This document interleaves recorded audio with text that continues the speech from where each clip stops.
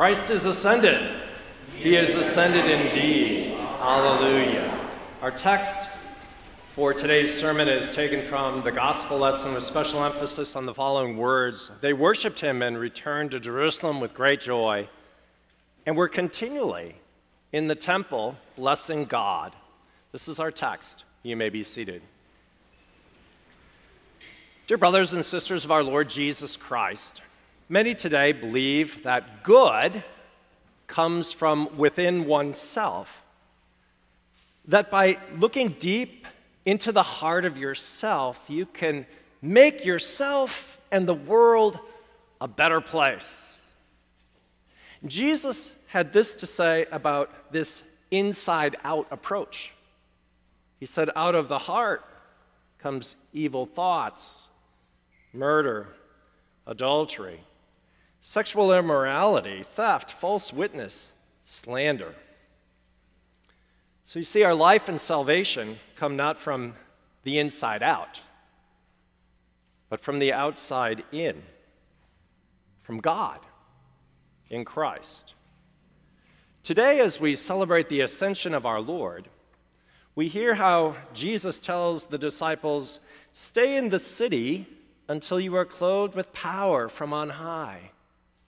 Now, he was speaking about the day of Pentecost when he would clothe them with the blessings of the Holy Spirit. These blessings, you need to know, all come from him, from Jesus.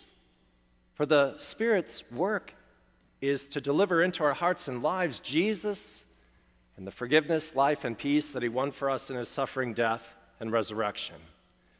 Good comes from God in Christ, who ascended into heaven.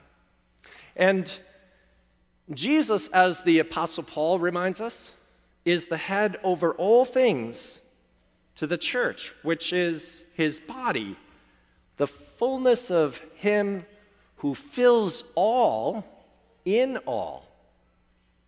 Or as Jesus himself puts it,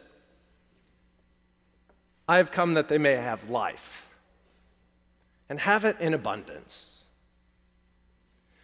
We get it wrong when we look inside ourselves to the core of our very being for our life and our salvation. I know the world tells you to do that, but the world is wrong. God knows best. Looking into the core of your very being for your life and salvation is like looking inside a glass for the source of water instead of a spring, or like trying to breathe without allowing the air that's outside into your lungs. The limited water in the glass is soon gone, and lungs without air die of suffocation. Without the, quote, air of the Spirit of God, without the water, the baptismal water from the fountain of his life, and without the food of our Lord's body and blood, we become rotten to the core, and we die. That's our lot in life without God. It's awful. And we saw that on display when a young man, overcome by evil, went in to a school and killed all of those people.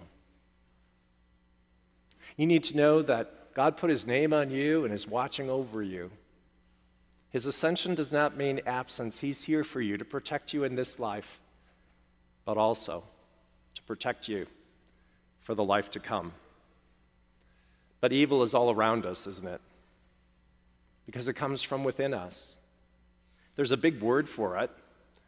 I'm sure, Pastor Berg, you've told your seventh graders about this. I always hear them talking about it. The word is concupiscence. It means we're naturally evil, and without God, we have no hope. But we're not without God. Jesus invaded this world, invaded it for the purpose of saving us through his death and resurrection. He entered our world as one of us in the flesh, bound by space and time. Now, the theology people, we call this his local presence. That means, for a while, he walked around the earth like you and me, and he could only be in one place at one time, just like you and me. That's what it means that he humbled himself. Even though he was God, he humbled himself, becoming just like us, bound by space and time. He became mortal with our sin, so that in him we would become immortal without sin. Now, the word mortal, I know that's a big word too, but it just means that we're going to die. And to be immortal means you're going to live forever. So he invaded this world to give us his immortality, his life that lasts forever. St. Paul writes that when he ascended on high, he led a host of captives and gave gifts to men. Now, there's another translation of that that's kind of interesting. He holds the captives captive. Maybe some of you have seen pictures from the war in Ukraine.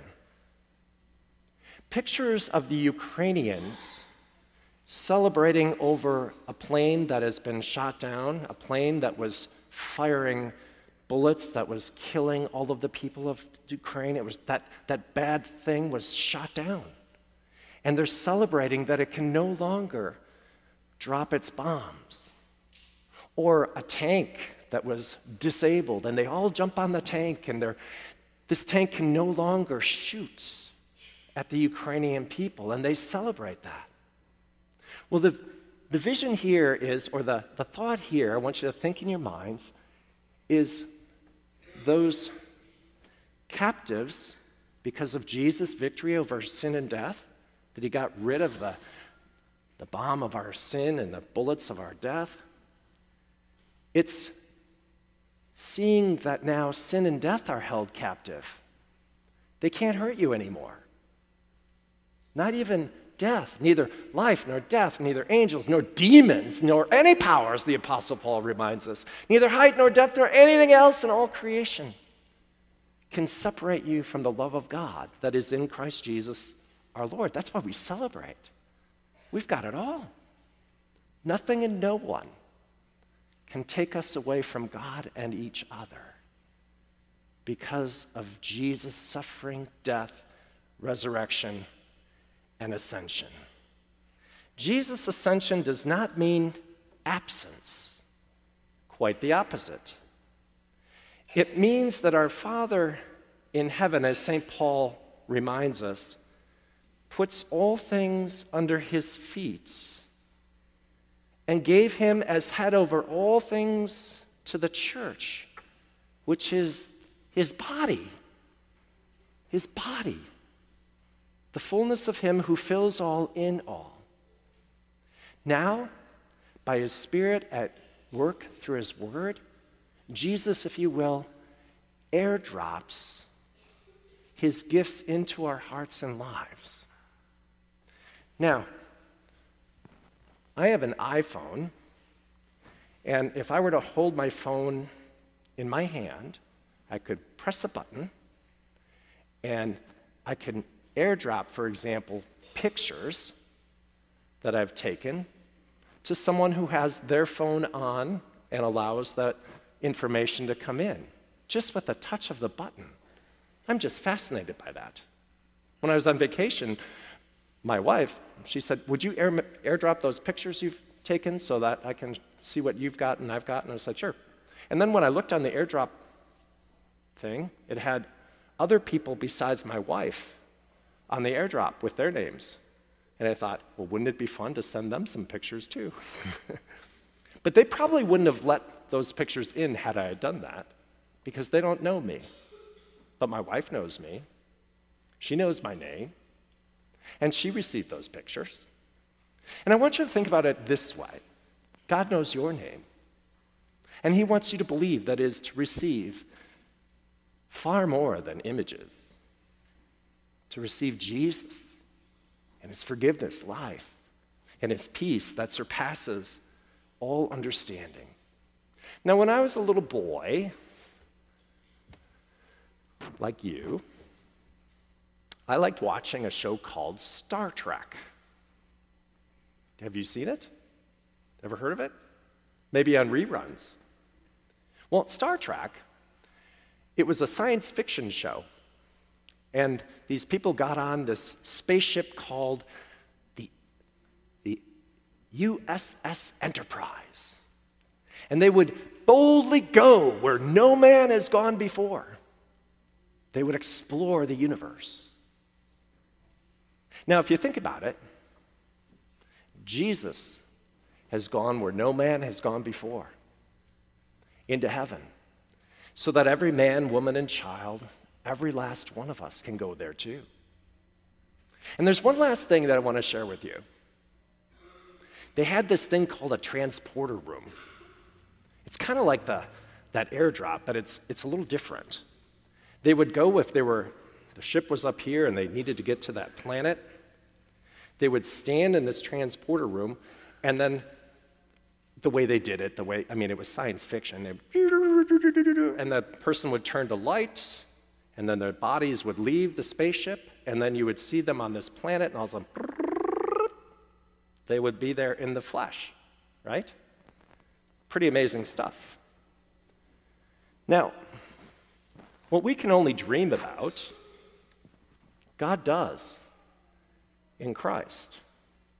He transports, not mere images, he transports his very body and blood to this planet,